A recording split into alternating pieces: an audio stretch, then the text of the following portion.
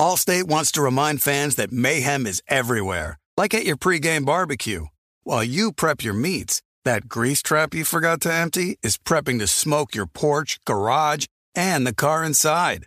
And without the right home and auto insurance coverage, the cost to repair this could eat up your savings. So bundle home and auto with Allstate to save and get protected from mayhem like this. Bundled savings vary and are not available in every state. Coverage is subject to policy terms and conditions. You know our trusted partner TireRack.com for their fast, free shipping, free road hazard protection, convenient installation options, and their great selection of best tires, like the highly consumer-rated Firestone Destination AT2. But did you know they sell other automotive products? Wheels, brakes, suspension, just to name a few. Go to TireRack.com/Colin. TireRack.com, the way tire buying should be. Being a chef means keeping your cool in the kitchen. And with Resi Priority Notify and Global Dining Access through my Amex Platinum card... Right this way. It's nice to try someone else's food for a change. That's the powerful backing of American Express. Terms apply. Learn more at americanexpress.com/withAmex. I'm Katya Adler, host of The Global Story. Over the last 25 years, I've covered conflicts in the Middle East, political and economic crises in Europe, drug cartels in Mexico. Now I'm covering the stories behind the news all over the world in conversation with those who break it. Join me Monday to Friday to find out what's happening, why, and what it all means. Follow The Global Story from the BBC wherever you listen to podcasts. What's up, this your boy Lil Duval, and check out my podcast, Conversations with Unc, on the Black Effect Podcast Network. Each and every Tuesday, Conversations with Unc podcast feature casual and in-depth talk about ebbs and flows of life and the pursuit of happiness. Unlike my work on stage, I tap into a more serious and sensitive side to give life advice and simply offer words of encouragement, yet remind folks to never forget to laugh. Every Tuesday, listen to Conversation with Unc, hosted by Lil Duval on the Black Effect Podcast Network, iHeartRadio app, or wherever you get your podcasts. Presented by AT&T. Connecting changes everything.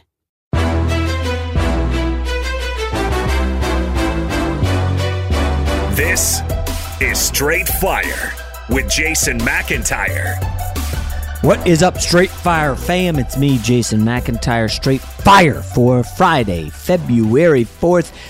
It's the final weekend, folks, before the Super Bowl. No real massive sports this weekend. Obviously, listen, you know I own a team in Liga MX. They play on the 5th. Very excited for that. We've got some NBA action. Obviously, if you're not diving into college basketball this week, I would assume that if you haven't subscribed to Ken Palm, this is the week to do it, because we got one more week to gamble on the NFL.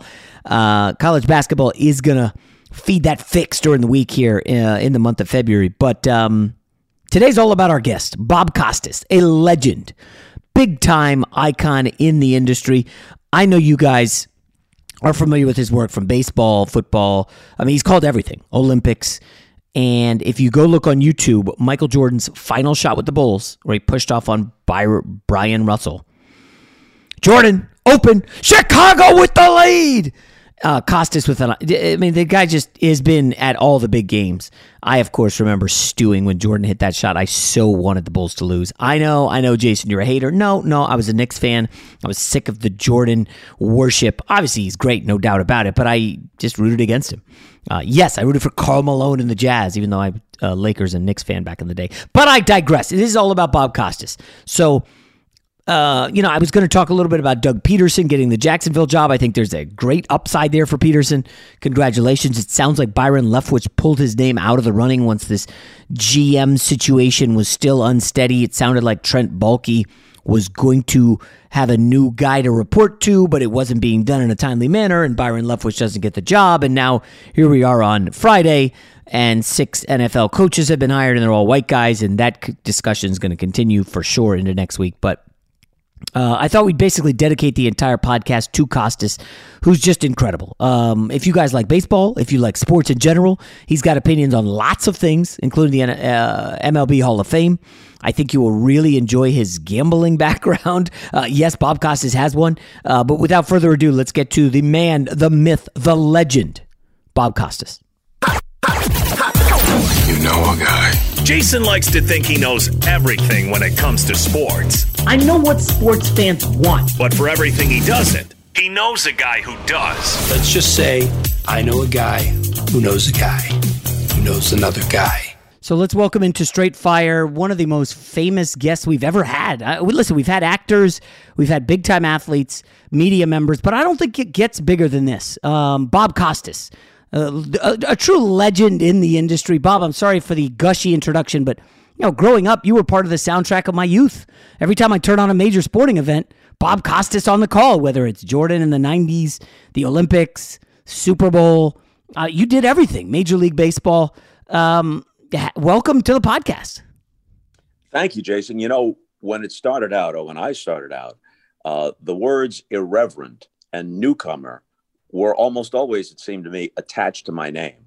Now I'm venerable, and it's almost automatic whether I deserve it or not. I'm legendary or iconic, just, I guess, as you listed, being at the scene of so many big events and having done it for so long, and having been literally the new guy, having been, I guess I was 24 when I did my first network broadcast, and I looked like I was about 15, from having been, hey, here's the kid.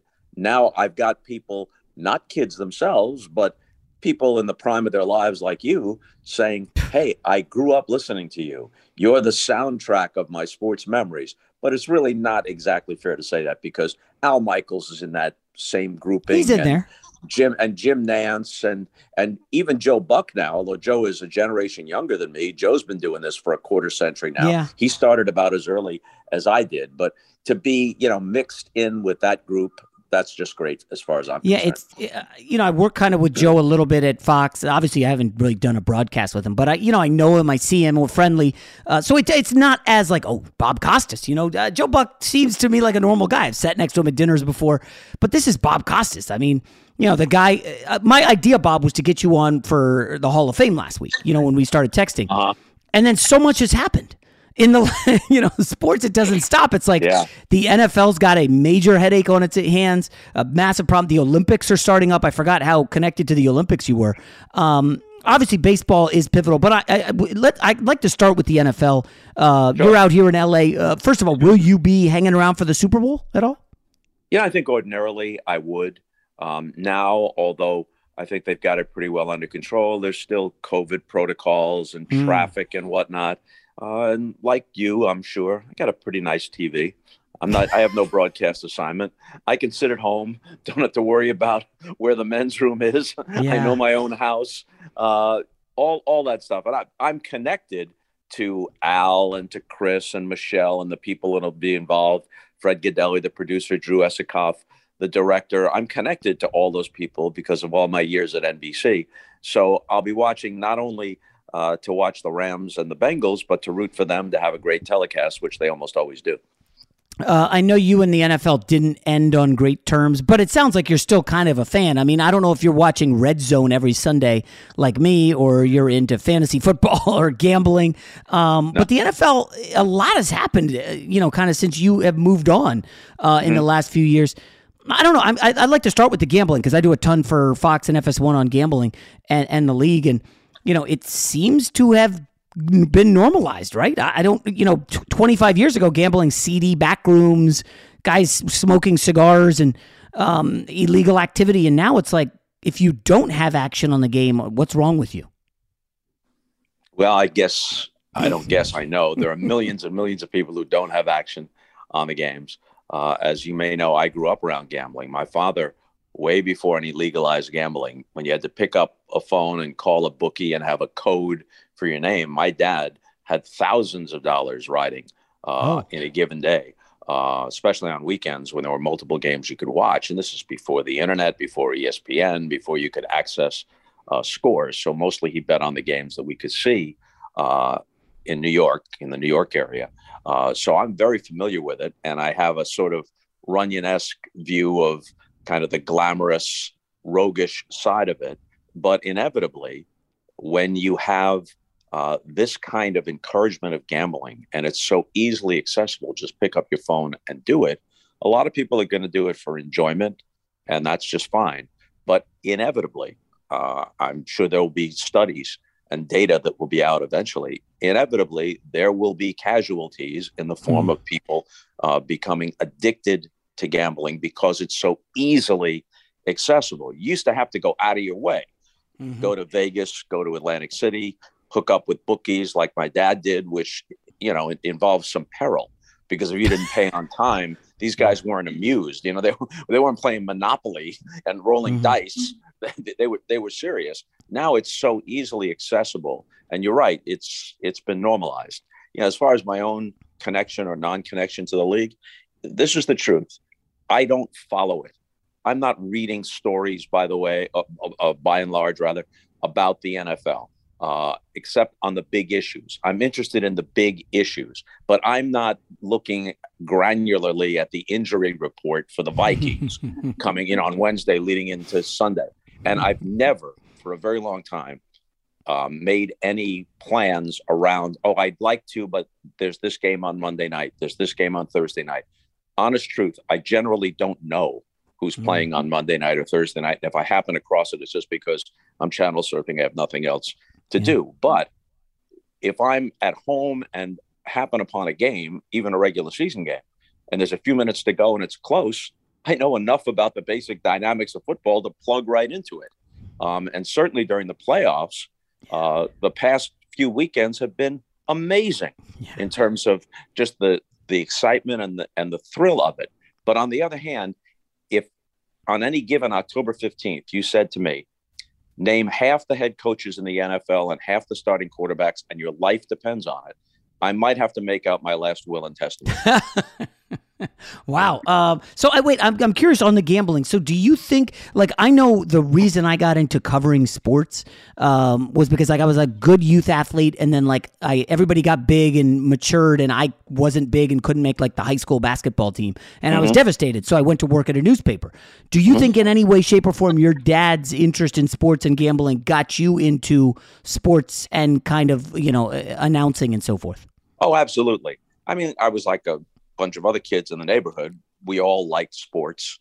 You played not just little league or tried to make a school team, but you played in the schoolyard. You just, or in a vacant lot. You just played whatever sport was in season. But I guess my father's gambling further connected me to it because there were always games on, and he always had a specific rooting interest because the mortgage was riding on it. And he was knowledgeable about sports. And so some of that was transmitted to me. So that had something to do with it. I can never remember a time, though, that I wasn't interested in sports and that the announcers weren't important to me. Even when I was 7 or 8 years old, I knew the difference between when Mel Allen was calling the game or Red Barber was calling the game, or when we lived briefly in California, Vin Scully or Marty Glickman or the young Marv Albert. All those voices were, for me, inseparable from the events themselves.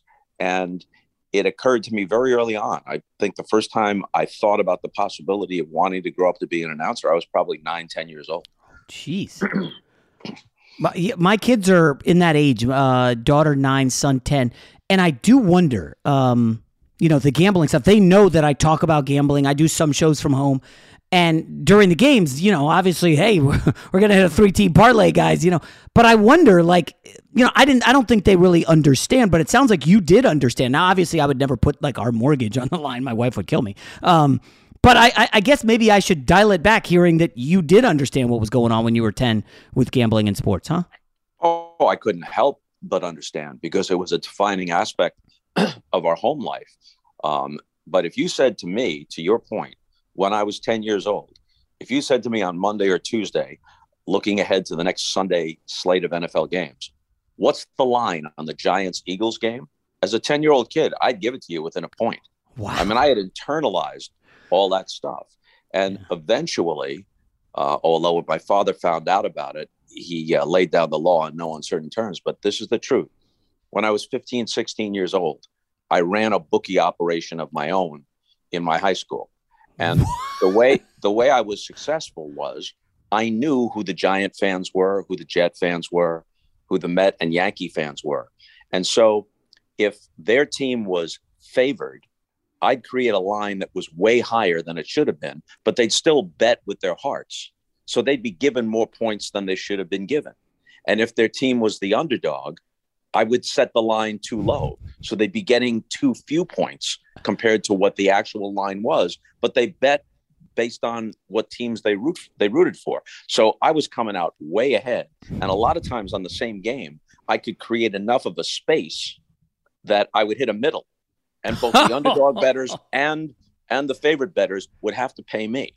So now I have like, I don't know, $120 or something like that in like 1968 in the dresser drawer in my bedroom, along with some sheets where I was keeping track. No, you know, Joey bet on the Jets, and you know, Sam bet on the Browns, whatever. And my dad discovered this. Ooh. And this was back in the day. You know, this wasn't Dr. Spock stuff. Your dad could kick your ass if he felt like it.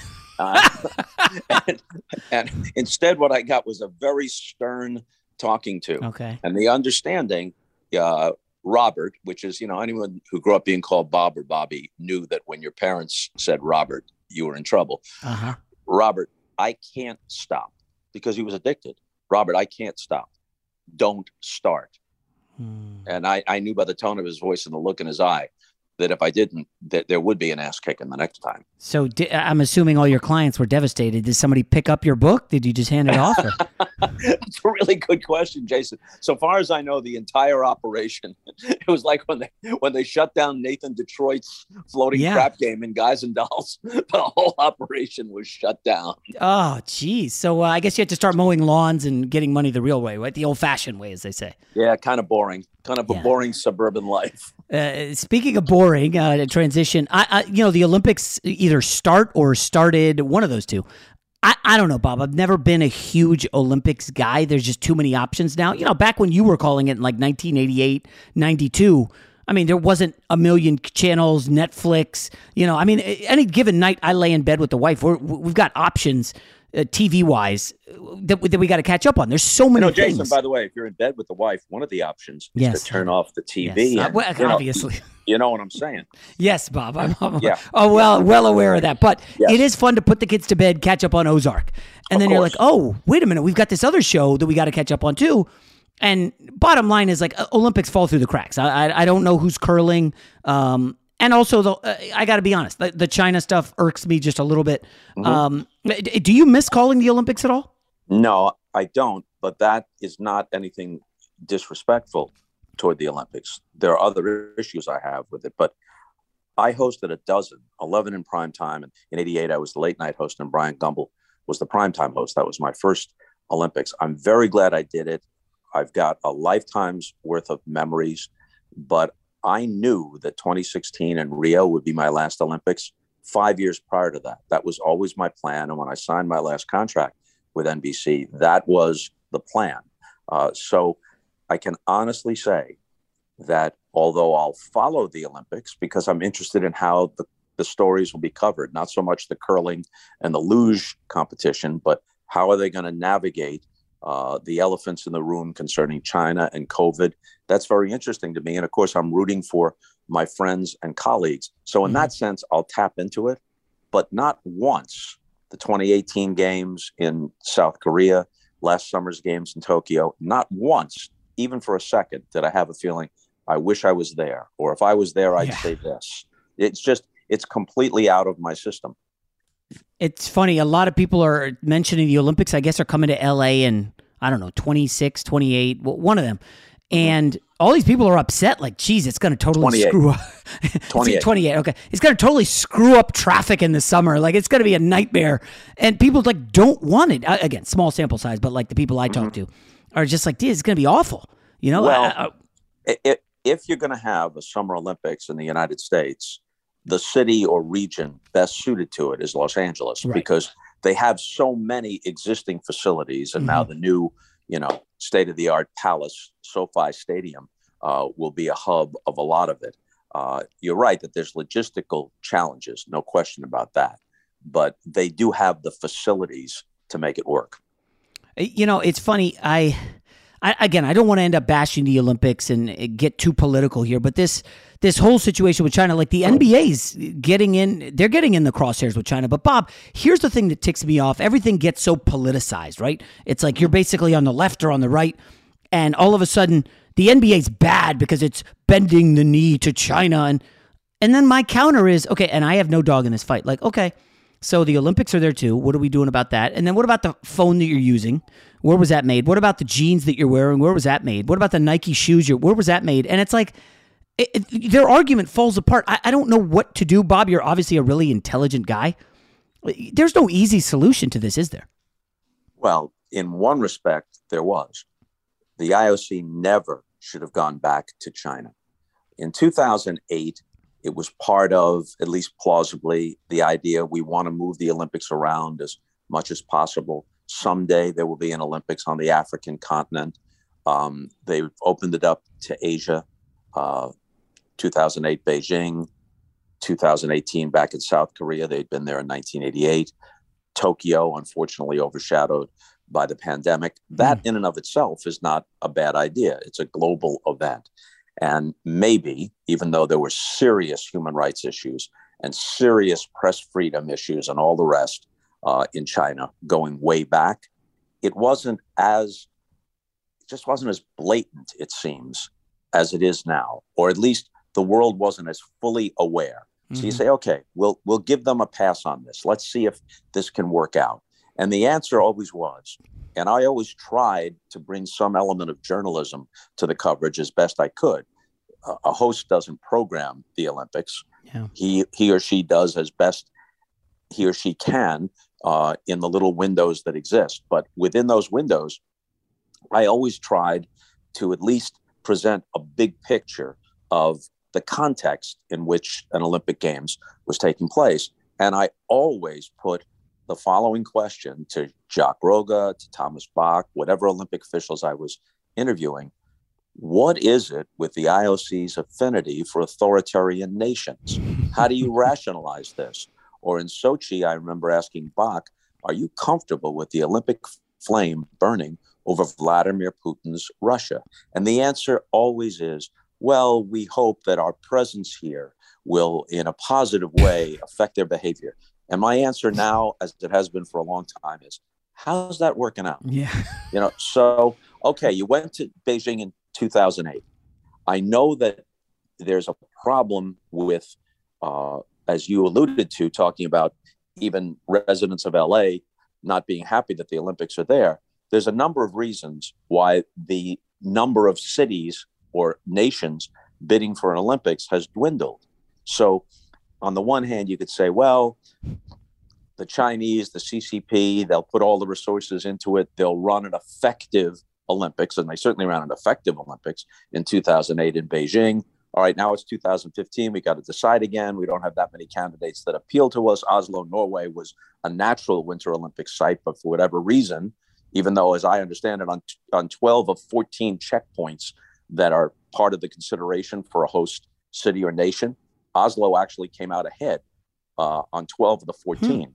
But the two that China came out ahead by the IOC's calculations were security and infrastructure, resources that they could put toward those things. And obviously in an authoritarian nation, those sources are unlimited. No one's talking about a shortfall. No one's talking about a deficit. They don't have to explain any of that. And the IOC is comfortable with that. Okay, so that's more background than you probably wanted. But 2015 is when the decision comes down. By then, is it not abundantly clear what's going on here?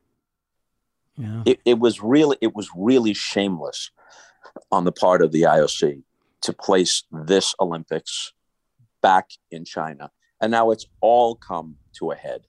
Individual examples, Peng Shuai, I keep mispronouncing her name, and I'm sorry. The tennis player, right? Yeah, the tennis player. The treatment of the Uyghurs, the absolute crackdown on any kind of democratic reforms or free flow of information, the very real concern that everybody there is being monitored, so people bringing burner phones rather than their own devices into China, and then coupled with the pandemic and the COVID protocols in China are so extreme that entirely asymptomatic people are not only going to be pulled, but they're going to be quarantined by Chinese edict for a very long time. Now, it's one thing if a guy from the New York Times or a broadcaster from the Canadian, the CBC, can't do his or her job and is confined someplace. But we know the nature of the Olympics. An NBA player tests positive, and whatever the evolving protocols are, he misses a few games. But if you're an Olympic athlete and you test positive, even completely asymptomatic at the wrong time, there goes 4 years of preparation right out the window. So now, to your point, talking about how you feel about these Olympics, these aren't backstories. This is front and center. Yeah. That you don't have to be a well-informed person. The casually informed person is at least generally aware of all of these factors that I just laid out. And then on top of it, there's fewer fans in the stands, almost none, no access to friends and families because of the protocols, the travel log aspect of it. They'll have some features in the bank that they'll run that are recorded. But the idea, like, here's Jim McKay standing in front of the Great Wall of China, or here's Bob Costas at the Great Barrier Reef back in 2000 in Australia, all that stuff is gone. Yeah. And then you couple it with what you're talking about. There are so many more options now. And even people that are Olympic fans might say, well, I could get it later, or I could tape it, or somebody will have it, or this, or the highlights will show up somewhere or other. It diminishes the sense of it. You don't have a sense right now as we speak of anticipation. As much as NBC is trying to build it, understandably, they got billions of dollars wrapped up in it, and it's not their fault. But the circumstances have really worked against them here. Allstate wants to remind fans that mayhem is everywhere, like at your pregame barbecue. While you prep your meats, that grease trap you forgot to empty is prepping to smoke your porch, garage, and the car inside. And without the right home and auto insurance coverage, the cost to repair this could eat up your savings. So bundle home and auto with Allstate to save and get protected from mayhem like this. Bundled savings vary and are not available in every state. Coverage is subject to policy terms and conditions. You put it off long enough, it's time to replace your tires. Tire Rack has tires that will elevate your drive. Touring tires for commuter comfort, performance tires for sporty handling, all-terrain tires for on- and off-road adventure. Go to TireRack.com to get started. Not sure where to begin? Use the Tire Decision Guide to get a personalized tire recommendation, the right tires for how, what, and where you drive. Choose from the full line of Pirelli tires. Ship fast and free to a recommended installer near you, or choose the convenience of mobile tire installation. They'll bring your new tires to your home or office, install them on site. Doesn't get much easier than that. Go to TireRack.com/Colin to see their Pirelli test results, tire ratings, and consumer reviews, and be sure to check out all their current special offers. Great tires, great deal. What more could you ask for? That's TireRack.com/Colin. TireRack.com, the way tire buying should be. There are some things that are too good to keep a secret. Like how your Amex Platinum card helps you have the perfect trip. I'd like to check into the Centurion Lounge. Or how it seems like you always get those hard-to-snag tables. Ooh, yum. And how you get the most out of select can't-miss events. With access to the Centurion Lounge, Resi Priority Notified, and Amex card member benefits at select events, you'll have to share. That's the powerful backing of American Express. Terms apply. Learn more at americanexpress.com/withAmex. From BBC Radio 4, Britain's biggest paranormal podcast is going on a road trip. I thought in that moment, oh my God, we've summoned something from this board.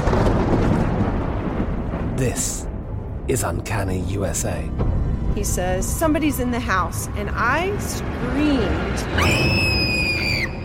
Listen to Uncanny USA wherever you get your BBC podcasts, if you dare.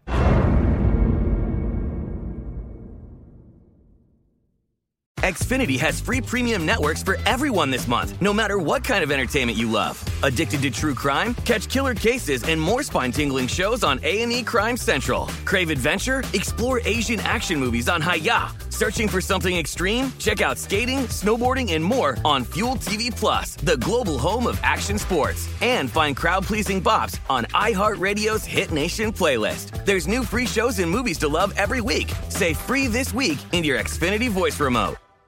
Fox Sports Radio has the best sports talk lineup in the nation. Catch all of our shows at foxsportsradio.com. And within the iHeartRadio app, search FSR to listen live. even the athletes, Bob, when you were calling it, I remember like Carl Lewis was a worldwide, Florence Griffith Joyner. These guys were massive stars. And unfortunately now, 98% of these Olympians you've never really heard of. And a TikTok influencer is going to be all over. You're going to be hearing more about that than you are these Olympian athletes. It just doesn't feel like it has the same gravitas that it once did. Yeah, I think you're right about that. The Winter Olympics was always a little more difficult in that respect. And generally speaking, figure skaters would become a big deal. Or maybe in Salt Lake City or in Vancouver, the hockey competition was important. There was always something that you could hang your hat on.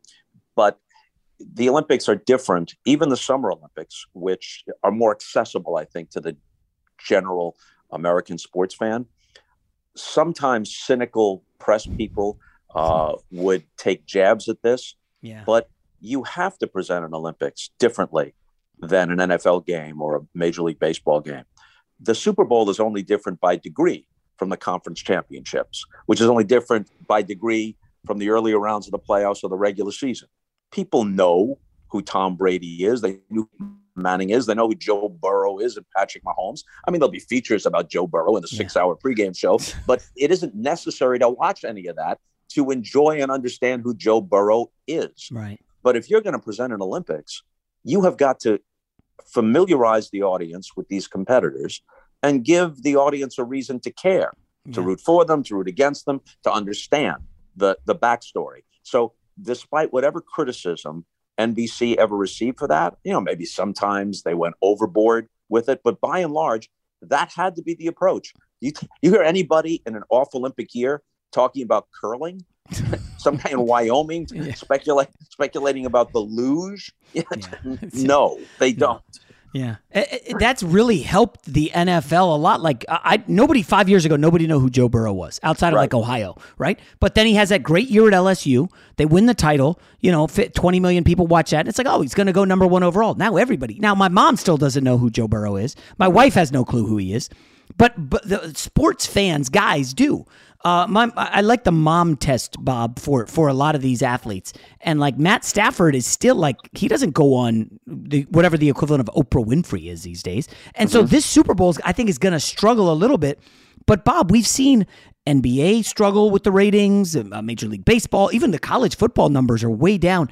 I wonder, you've been at this for a while. Like, all this stuff feels cyclical, right? I mean, boxing was a massive sport in America, and now it's featuring, this guy who, Jake Paul from YouTube or whatever. Like, that's where boxing is. Horse racing was massive. I don't know. I'm curious, what do you think is kind of next here in America in the next, 10 years, sports-wise? Because a lot of the numbers are not promising from a TV standpoint. Yeah, well, the NFL is the colossus, and the rules don't apply. All these factors, which are definitely important, just don't apply as much, if at all, to the NFL. It cuts through everything. Every year, at the end of the year, if you look at the 100 top-rated television programs, 80 of them or so are NFL games. So, and if somebody's mom doesn't know who Joe Burrow is, they will after the Super Bowl is over because everybody watches the Super Bowl. People that don't know a screen pass from a draw play watch the Super Bowl for the commercials, for the party, whatever it might be. I made this point on CNN the other day. Joe Burrow is an emerging star. When the Super Bowl is up, but he's only played 2 years in the NFL. Yeah. When the Super Bowl is over, to the mom test you're talking about, Joe Burrow would trounce Mike Trout in a mom test. But Mike Trout is by acclamation the best baseball player of his generation and has been in the major leagues for a decade. What's the difference? It isn't quality of performance. It's the centrality of the NFL. The NBA and baseball have essentially, on a national basis, made themselves into cable sports. When I did the baseball game of the week, not because it was me, but because of the institution of the baseball game of the week in the 80s, me and Tony Kubek and Vin Scully and Joe Garagiola, if you were a baseball fan, you didn't mow the lawn during those 3 hours. And you could get a whole game in plus a pregame show in 3 hours. Back then, that's when you saw Fernando Valenzuela face Johnny Bench or whatever it might be. And you didn't have so many games on TV that didn't feel special. Plus, network TV mattered. It mattered. So now, regionally, the Yankees on Yes Network and Red Sox on Nesson and the Cardinals in the Midwest. They do very, very well. But nationally, it doesn't cut through as much. But you think about the NFL. Every game is on network television in some sense. And even if someday the Jacksonville Jaguars got good enough to make a run to the Super Bowl or deep into the playoffs, by the time they got that far, fans who hadn't paid much attention to them would be familiar with their head coach, with their quarterback, with the essential players. That's just the way all this stuff has been presented. And I've used this example before, and I apologize if people have heard it and are tired of it. One of the big differences, maybe the most important difference, between Michael Jordan and LeBron James. If you want to use metrics and compare them and make a case for LeBron James, go ahead. But if you want to talk about fan impact, it's Jordan in a rout. Yeah. There are a number of reasons, but the primary reason is the NBA was on NBC in the 90s. Every one of those important games was on network television. Yeah. Game 2 of the semis might have been on TBS, and they did a fine job with it. But all the important games were on NBC. And it wasn't just the games themselves. That meant that the promos were on ER and Friends and Seinfeld and the Today Show and the Tonight Show and David Letterman. It was just in the atmosphere. It was water cooler stuff. LeBron James, there is no little old lady in Omaha who has ever once said to your mom test or your grandmother test, you know, Mildred, I'd love to play bridge tonight, but I have to watch LeBron James. But you know your grandmother knew who Michael Jordan was. Yes. And she didn't necessarily know who John Paxson was or care, but I'm going to watch Michael Jordan tonight. Yeah. Play the Portland Trailblazers. And then by osmosis, if you're watching Michael Jordan, by osmosis, you're absorbing the rest of the league. Somebody asked me the other day to talk about the 92 NBA All-Star game where Magic Johnson came back after retiring. Probably the greatest All-Star game ever, right? Yeah. He's with having not played all season long, he scores 25 points and shoots 10 of 15 from the floor. So it was memorable in that respect. But then I looked at the lineups and, maybe it's generational, but every one of those names resonated to me in a way that very, very good players. I mean, there are wonderful players in the NBA today. But when you get past LeBron and when you get past Steph Curry and 3 or 4 other guys, we're out of household names. We can go on to 100 names if we're watching Ernie Johnson and Shaq and Kenny and Charles. But if you're just talking about that metaphorical little old lady, after you get past LeBron and Steph Curry, are we not out of household names? Yeah, it is definitely tough. It sounds like, just putting things together, so the NBA, to grow financially, said, hey, we will cut deals with cable networks. We'll put our games on cable. We'll make a lot of money. Everybody all of a sudden is making $30 million. Russell Westbrook's making $40 million. Everybody wins. But in the big picture, it sounds like you think kind of they're losing because they're not on network TV, which is understandable. They're losing something. Yeah. I don't know if in the overall business model they're losing that much. And especially when the COVID cloud has lifted, they'll still be packing arenas. And in some cases they are already. But something's lost. Something in the zeitgeist is lost. And to backtrack to one of your earlier points, which is about China, I do think that, as I said, the Olympics had an easy choice. It wasn't that complicated. Just don't go back there, and then you're done with it. But the NBA is deeply entwined. Other sports entities are also there, but the NBA is the most prominent, along with Nike. They're deeply entangled with China, which is a very lucrative market for them. And by the way, it's a lucrative market for American entertainment, which also, quote, bends the knee, because many films that come out of Hollywood are edited much differently than what we see here in the United States. So it's not to offend the CCP, but to tap into that gigantic market.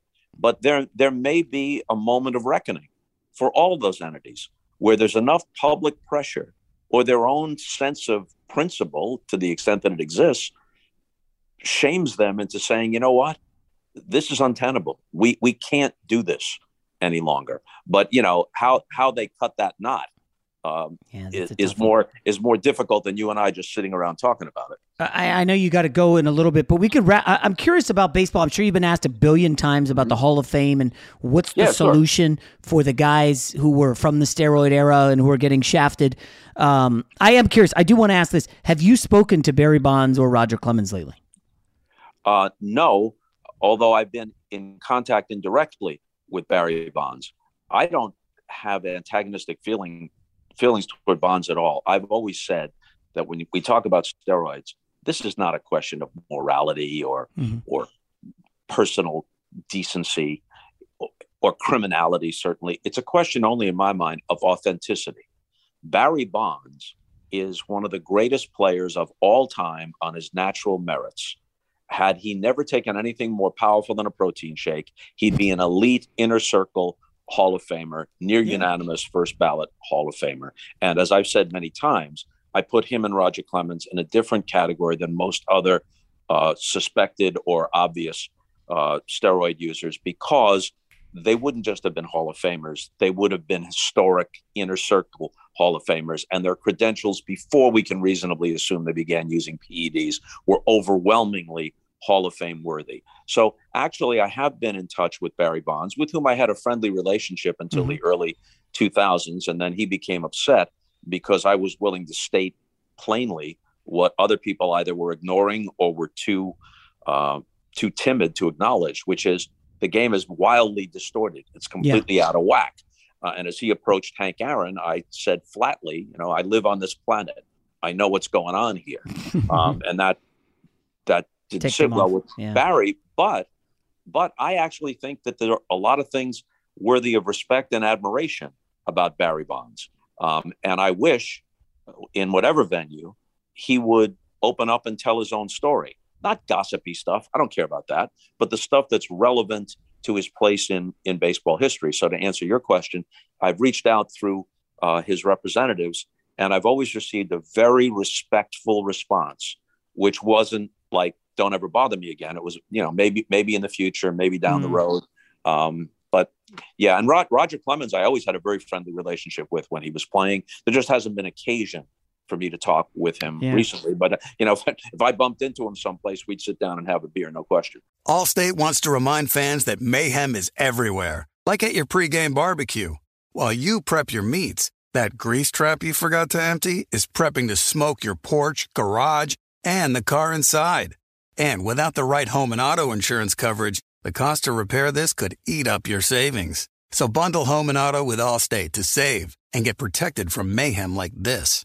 Bundled savings vary and are not available in every state. Coverage is subject to policy terms and conditions. You put it off long enough, it's time to replace your tires. Tire Rack has tires that will elevate your drive. Touring tires for commuter comfort, performance tires for sporty handling, all-terrain tires for on- and off-road adventure. Go to TireRack.com to get started. Not sure where to begin? Use the Tire Decision Guide to get a personalized tire recommendation, the right tires for how, what, and where you drive. Choose from the full line of Bridgestone tires. Ship fast and free to a recommended installer near you. Or choose the convenience of mobile tire installation. They'll bring your new tires to your home or office, install them on site. Doesn't get much easier than that. Go to TireRack.com/Colin to see their Bridgestone test results, tire ratings, and consumer reviews, and be sure to check out all their current special offers. Great tires, great deal. What more could you ask for? That's TireRack.com/Colin. TireRack.com, the way tire buying should be. This is it. We've got an Amex Platinum Pro on our hands, ladies and gentlemen. We haven't seen anyone relax like this before in the Centurion Lounge. Is he connecting to complimentary Wi-Fi? Oh, my! Look at that! He is! And you will not believe where he's going next. The Amex dedicated card member entrance for the win! Unbelievable! When you get travel perks with Amex Platinum, you're part of the action. That's the powerful backing of American Express. Terms apply. Learn more at americanexpress.com/withAmex. From BBC Radio 4, Britain's biggest paranormal podcast is going on a road trip.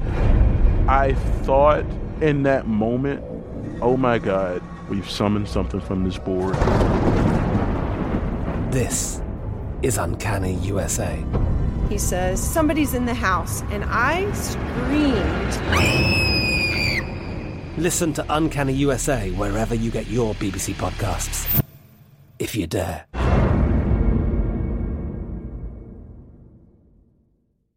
Xfinity has free premium networks for everyone this month, no matter what kind of entertainment you love. Addicted to true crime? Catch killer cases and more spine-tingling shows on A&E Crime Central. Crave adventure? Explore Asian action movies on Hi-YAH. Searching for something extreme? Check out skating, snowboarding, and more on Fuel TV Plus, the global home of action sports. And find crowd-pleasing bops on iHeartRadio's Hit Nation playlist. There's new free shows and movies to love every week. Say free this week in your Xfinity voice remote. Fox Sports Radio has the best sports talk lineup in the nation. Catch all of our shows at foxsportsradio.com. And within the iHeartRadio app, search FSR to listen live. So if all of a sudden tomorrow the Hall of Fame said, you know what, we're scrapping this dumb writer vote. These guys hold vendettas against guys who didn't talk to them, and we're scrapping that. And Bob Costas is going to officially be the Hall of Fame commissioner. Bob, we're leaning on you on what you want to do with Clemens and Bonds and all these guys who have not gotten in. Bob Costas, what's the call? Barry Bonds, Hall of Fame. You got to put him in, right? Oh, I'd put Barry Bonds and Roger Clemens in. No question about it. Alex Rodriguez. Alex has 9 more years remaining on the ballot. There are people who make distinctions between those who used before any penalties and testing were codified and those who did it after. So Alex falls into the latter category. It's very hard to ignore his overall greatness. Another guy that would have been a Hall of Famer on his own natural merits.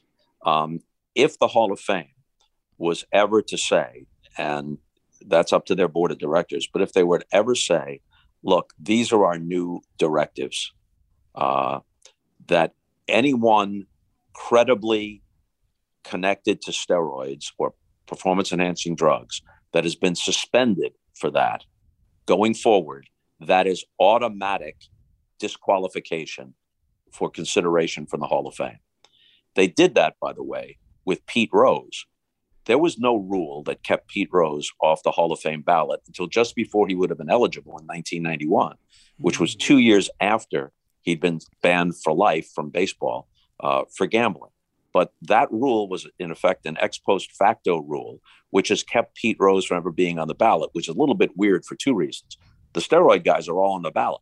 Some get a higher vote percentage than others, and some have apparently slipped through and are in the Hall of Fame, at least those we suspect. But Pete Rose has never been considered. And now it looks even more ridiculous in light of where our conversation began, because not only does baseball tolerate gambling, it pushes it for its own commercial interest. Now, in fairness, players, umpires, those directly connected to the game, including people like me who are employees of the Major League Baseball Network, are not permitted to gamble on baseball or share proprietary information. And there are still penalties connected with that. Nonetheless, when you consider Pete Rose's place in the game and the damage done to it by steroid users and the proliferation of gambling with baseball's encouragement now, it looks all the more ridiculous that an 81-year-old man who poses no threat is not on the Hall of Fame ballot, or that anyone would conclude some kid, some 10-year-old kid, a half century from now, when we're all gone, seeing Pete Rose's plaque, if he ever got there in the Hall of Fame gallery, saying, gee, Mom and Dad, I guess it's okay to bet on baseball because all it cost Pete Rose was his entire livelihood. The first paragraph of his obituary wasn't the 4,256 hits. It's that he bet on baseball, and he was kept out of the Hall of Fame for more than 3 decades. So I guess really he got off easy. You know, that's ridiculous. So now, backtracking, this is what happens to me on podcasts, Jason. I like it. If you said to me, I'm a different guy on podcasts. If you said to me back in the day when I was doing all that stuff for NBC, if they said in my ear, we need 45 seconds, I gave them 44.5 seconds. I knew how to do it. You know, but this is open-ended. So this is better. If you're liking it, you're liking it. If I'm driving you crazy, why would you want 45 seconds of Bob Costas when you could get 5 minutes on like a real in-depth discussion? Like, I prefer that. Yeah. Thank you. Okay, so to your point, if the Hall of Fame was to issue a directive that said, going forward, this more or less parallels what they did with Rose, for better or worse. Yeah. Going forward, from this day forward, anyone who tests positive, exhausts appeals, is suspended for having used PEDs at any point during their career is ineligible for the Hall of Fame ballot. Now, that doesn't deprive them of their livelihood. Under baseball's rules, they'd be suspended for a period of time and allowed to come back. They'd have to be like a 3-time loser before they were banned for life. But the Hall of Fame is an honor. It's not a right. Okay. Yeah. And as those who haven't been to the Hall of Fame may not understand, Barry Bonds, Pete Rose, whomever, they're not erased from the Hall of Fame. They're a big part of the museum. Yeah. Because there's a part of the museum that reflects baseball history, and it does it almost unflinchingly. Segregation, PEDs, women in baseball, labor strife, it's all in there. But the gallery, what people think of as the entirety of the Hall of Fame, is the gallery, but that's not the whole thing. It is the most hallowed part of it. That's where the plaques are. But if you walk through the Hall of Fame, you're going to see every significant person, rogues and heroes and everything in between, are represented. But if the Hall of Fame said that from this day forward, if you have been sanctioned for PED use by Major League Baseball, you are not permitted on the ballot. And then if they issued this guideline, the integrity clause, the character clause is too vague. Our feeling is, by virtue of their being on the ballot, that those who are connected to PED use prior to this directive in 2022 or 2023, they're certainly eligible for the Hall of Fame. And we encourage the voters to use their own best judgment as to where that places them. And then if they wanted to, they could, just as they have exhibits about various eras in baseball, they could do, and I'm not saying this tongue in cheek, here's your steroid era exhibit.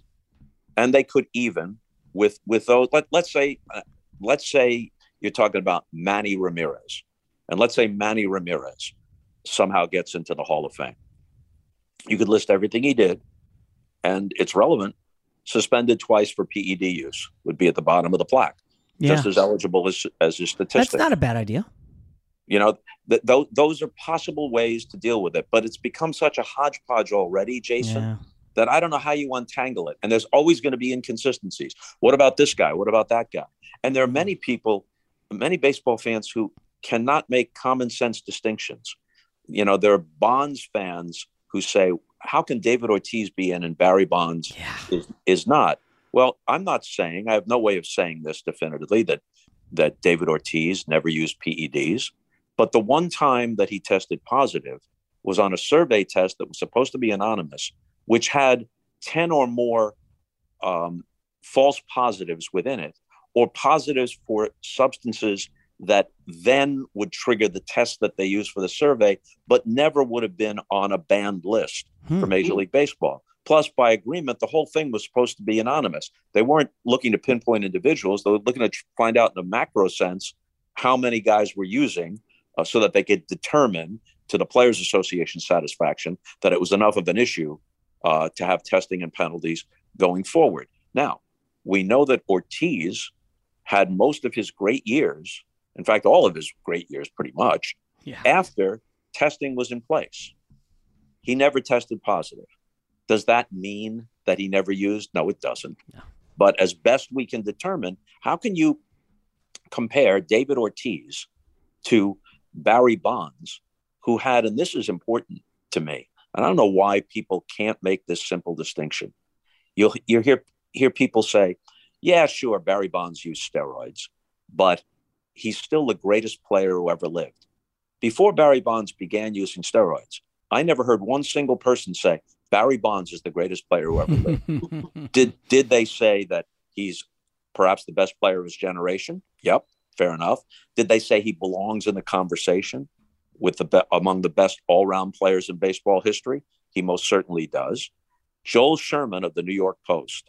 I'm going in podcast mode here, Jason. When you tell me when you've had enough. No, yeah, I know, Joel. Okay, Joel Sherman of the New York Post, on the morning of the Hall of Fame announcement, took the first 13 years of Willie Mays' career and the first 13 of Barry Bonds. And match them up statistically. They each had 8 Gold Gloves, but Willie would have had more. But the Gold Glove award didn't exist the first few years of his career. But they each had 8, and their batting statistics were roughly comparable. Willie had a higher batting average and slugging percentage, but the numbers were roughly comparable. Okay, so that means that Barry Bonds, at his best, naturally, was comparable to Willie Mays or to Hank Aaron. As a hitter, it's difficult to compare across eras, but his numbers would not have matched up with Ted Williams or Stan Musial, or if you're going to go way back to Babe Ruth. But my point here is, don't compare Barry Bonds to those people, except the Mays comparison is illuminating, because it's after 13 years that we credibly believe that Barry Bonds began using. Now just compare Barry Bonds to himself. Barry Bonds, the lifetime 290 hitter. The year in which he turned 40, he hit like 362 or something like that. Right. His career slugging percentage was 556. In the year he turned 40, he slugged over 800. In that stretch, he slugged over 800 twice and 799 once. Through 13 years, he had hit a homer roughly once every 15 times at bat. After that, in some seasons, he doubled that rate. He was walked more than 200 times in 2004, the year in which he turned 40, and he struck out 41. So he's walking more often than Ted Williams and striking out about as often as Tony Gwynn. Now, if he had just arrived from outer space, and that's what he started to do from his rookie season on, you just say, wow, this is the greatest player in baseball history. Right. But he had a full – Joe DiMaggio played 13 years in the major leagues, taking away the time in the military. So that's good enough to have a Hall of Fame resume, 13 years. So 13 years of Barry Bonds is at one level, and that level is very, very high. What happened subsequently is video game unnatural. Yeah. How can people not grasp that? Oh, yeah, he used PEDs, but he's still the greatest player. That's like if I walked into the room, Jason, on stilts and said, I'm the tallest man in the room. Well, Bob, you're really only 5'6". Oh, no, I'm the tallest man in the room. Well, not without the stilts. Okay, so this should be very, very simple. The other thing is when people say, oh, but other players, even the great and sainted Hank Aaron, used amphetamines. Like, this is the same thing? Amphetamines to steroids is like comparing a slingshot to an atom bomb. And here's your proof. Where was the distortion of baseball norms during whatever we want to call the Greenies era? Did Hank Aaron all of a sudden double his home run rate? Did Mickey Mantle hit a homer every 5 times at bat? There's no comparison, and it's ridiculous. And then we come to the third. Well, pitchers used and hitters used, so it was a level playing field. All right, let's test that. Let's go to a class in Logic 101, or a class that a reasonably bright 12-year-old could pass, which is what you're saying then is that if no pitchers ever used, no players ever used, steroids and PEDs never existed, perfectly level playing field, Sammy Sosa would have hit 60 home runs 3 different times. Sure, that makes a lot of sense, doesn't it? You know, the arguments that are put forward here are so idiotic, and they're so unwilling to make obvious distinctions. And then you have all the overlapping stuff that we talked about. Suspected guys, strongly suspected guys, proven guys, guys who admitted like Mark McGwire, guys who tested positive, guys who may have only done it a little and then stopped. It's impossible to apply a consistent standard here. Even I, who say that I put Barry Bonds and Roger Clemens in a different category because they were so clearly superior even to other potential Hall of Famers, that's not fully consistent. What's fully consistent is Tom Verducci saying, if I have strong reason to believe you ever used PEDs at any time in your career, I don't care if I thought you were the greatest player I ever saw prior to that, I'm not voting for you. That's consistent. And the other consistent position is just whoever was the best players of their time, no matter how they got there, that's what I'm voting for. And in fairness, at least to the baseball writers, when it comes to Bonds and Clemens, the majority of them, a substantial majority, do vote for them, or did at the end. Yeah. You get 65% of the vote in a general election, that's a landslide. Yeah. But the threshold is 75%. Yeah, maybe they need you could be Donald Trump and lose by 7 million votes and still declare that you won in a landslide. And some of these people looking at amphetamines and comparing them to steroids, they're as deranged as Trump is. Oh. Oh, I like. Look at that shot on the way out the door, Bob. Nice. Yep, there you go. All right, Bob Costas, you've been too kind to stay this long. Congrats on the HBO show. They're bringing it back, right? It's back. We've done 5 episodes already. Another one that comes up on April 1st. It's great to be back on HBO. It's a performer's paradise, whether it's comedy, drama, documentaries, or their coverage of sports. Real Sports with Brian Gumbel has been the 60 Minutes of Sports. It's the gold standard. I had a very nice run there in the early 2000s, and now I'm back and very happy to be back. And it's turned out to be just as good an experience as I hoped it would be. Congratulations for everything, Bob, and enjoy the Olympics and the Super Bowl and just life in general, man. Thanks a lot. Jason, thank you very much. And I'd be interested to see how many people will be able to hang in for this entire podcast and how many will say, Bob, you've worn me out. Because I think I've worn myself out, but I enjoyed it. All right, man. Thanks a lot. All right, Jason. Allstate wants to remind fans that mayhem is everywhere, like at your pregame barbecue. While you prep your meats, that grease trap you forgot to empty is prepping to smoke your porch, garage, and the car inside. And without the right home and auto insurance coverage, the cost to repair this could eat up your savings. So bundle home and auto with Allstate to save and get protected from mayhem like this. Bundled savings vary and are not available in every state. Coverage is subject to policy terms and conditions. I'm Katya Adler, host of The Global Story. Over the last 25 years, I've covered conflicts in the Middle East, political and economic crises in Europe, drug cartels in Mexico. Now I'm covering the stories behind the news all over the world in conversation with those who break it. Join me Monday to Friday to find out what's happening, why, and what it all means. Follow The Global Story from the BBC wherever you listen to podcasts. Xfinity has free premium networks for everyone this month, no matter what kind of entertainment you love. Addicted to true crime? Catch killer cases and more spine-tingling shows on A&E Crime Central. Crave adventure? Explore Asian action movies on Hi-Ya. Searching for something extreme? Check out skating, snowboarding, and more on Fuel TV Plus, the global home of action sports. And find crowd-pleasing bops on iHeartRadio's Hit Nation playlist. There's new free shows and movies to love every week. Say free this week in your Xfinity voice remote. Thank you for traveling with Amex Platinum. To your right, you'll see oceanside relaxation at a fine hotel and resort property. When booked through Amex Travel, you can enjoy complimentary breakfast for 2 and 4 p.m. late checkout. That's the powerful backing of American Express. Terms apply. Learn more at americanexpress.com/withAmex. The wait is almost over. Get ready for the 2024 NFL season as the full schedule is announced. Every rivalry, every rematch, every rookie debut, every game revealed. The 2024 NFL schedule release, presented by Verizon, coming in May. Live on NFL Network, ESPN2, and streaming on NFL Plus. Terms and conditions apply to NFL Plus. Visit NFL.com/schedule release to learn more.